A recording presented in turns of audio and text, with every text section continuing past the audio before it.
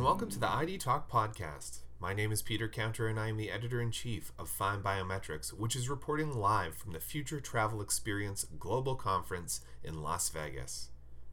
Eric Weiss, our multimedia editor, was on the show floor this week speaking to the biometrics and identity leaders, and in this special episode of ID Talk, recorded at FTE, he interviews Lisa Sullivan, Senior Vice President, Travel and Transport for IDEMIA INS North America.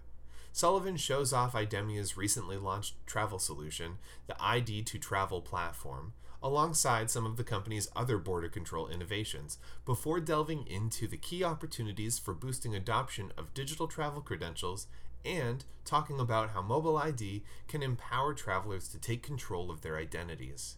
The interview concludes with Sullivan's observations on the segmentation of travel culture and how it will affect the identity industry.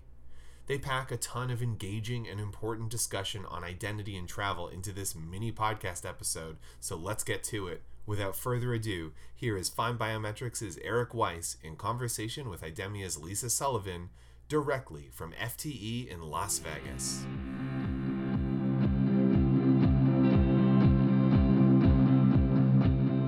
So I'm here again at FTE Global, and I'm here with Lisa Sullivan, who is the SVP for Travel and Transport for IDEMIA.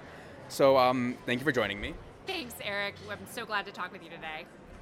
And just to get started, so what are you showcasing here at FTE this year? So what did you bring to the event?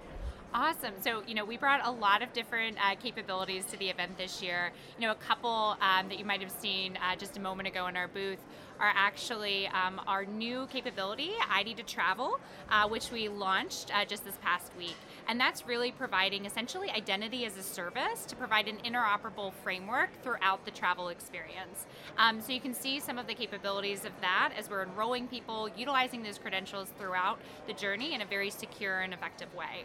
You probably also saw our capabilities that we are partnered with deploying with the TSA called the CAT2.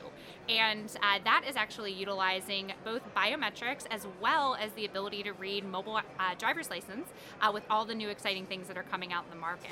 We are testing those and starting to roll them out. If you went to the McCarran TSA event yesterday, you saw some of their latest installments of that, as well as the AutoCAT gate. So those are just a couple of the things we're showing this year that we're pretty excited about.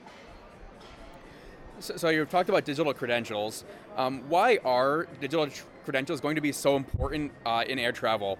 Is it going to be difficult to get passengers to opt into the technology if they're not too necessarily familiar with it?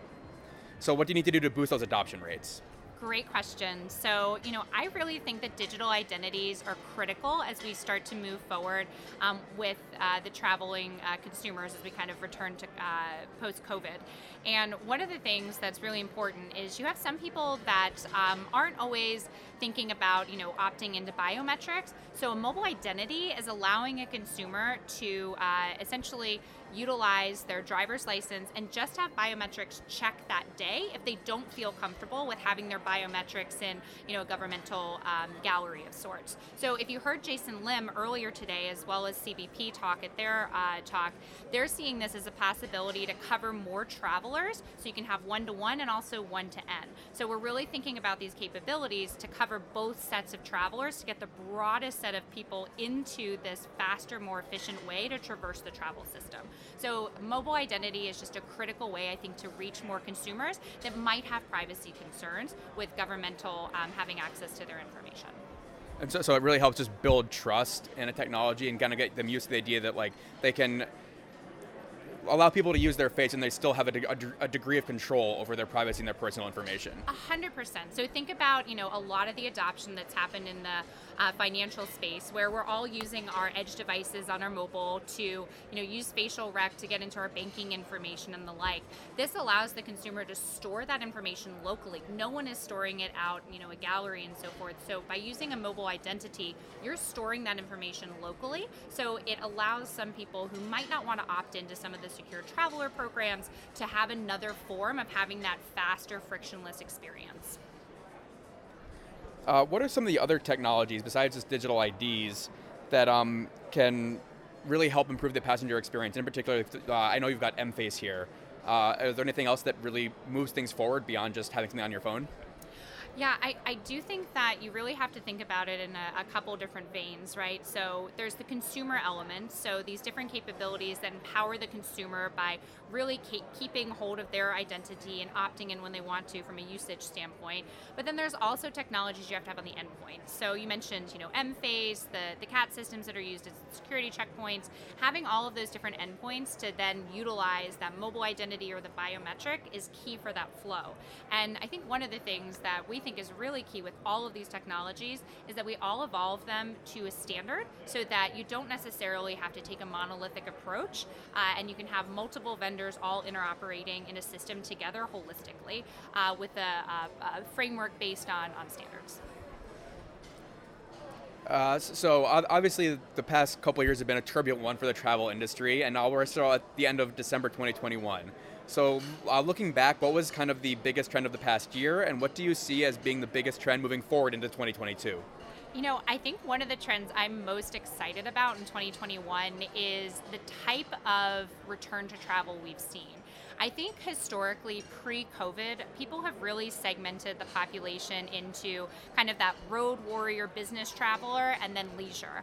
And I think what we're really seeing is as travel returns, you have a much broader spectrum of travelers, and you can't just think about them in these two buckets.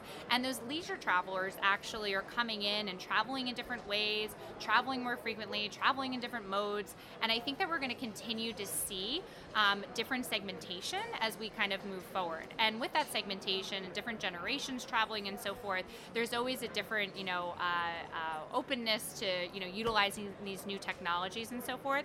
So I do think that as we're looking to the future, a couple of things that are going to be hypercritical for us is to really think about the change management, right? Because if you're a traveling consumer, you might not be like us following up all the new trends and things that are coming out, and you want to have a consistent experience throughout the journey. But as we're all working as an industry to roll out these new technologies, we do have to think about that consumer experience. And if they're experiencing something different in Atlanta and then they fly into LaGuardia and it's not consistent, we do just need to keep educating and being communicative about how they interact with the new tech. So I think change management is going to be a really critical element for us to make sure consumers adopt this in a meaningful way.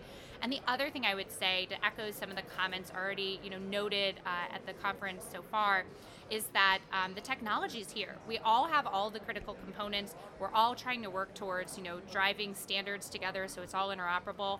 The piece that's going to be critical is enabling the government from a policy standpoint to move forward with acquiring and improving these technologies, because that's always a long lead time. And I think you heard, Jason and others from CBP and TSA even mentioned this morning that the biggest thing they think could be a stopper here is red tape.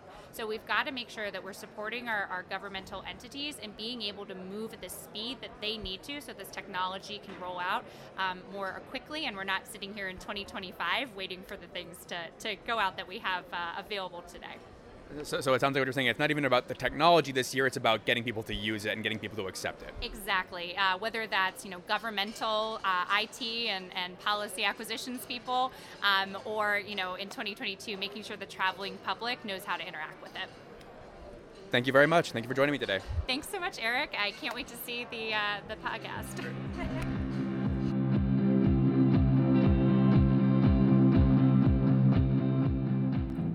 And so concludes our interview with Lisa Sullivan, Senior Vice President, Travel and Transport for IDEMIA INS North America. To learn more about the topics discussed in this podcast, visit na.idemia.com.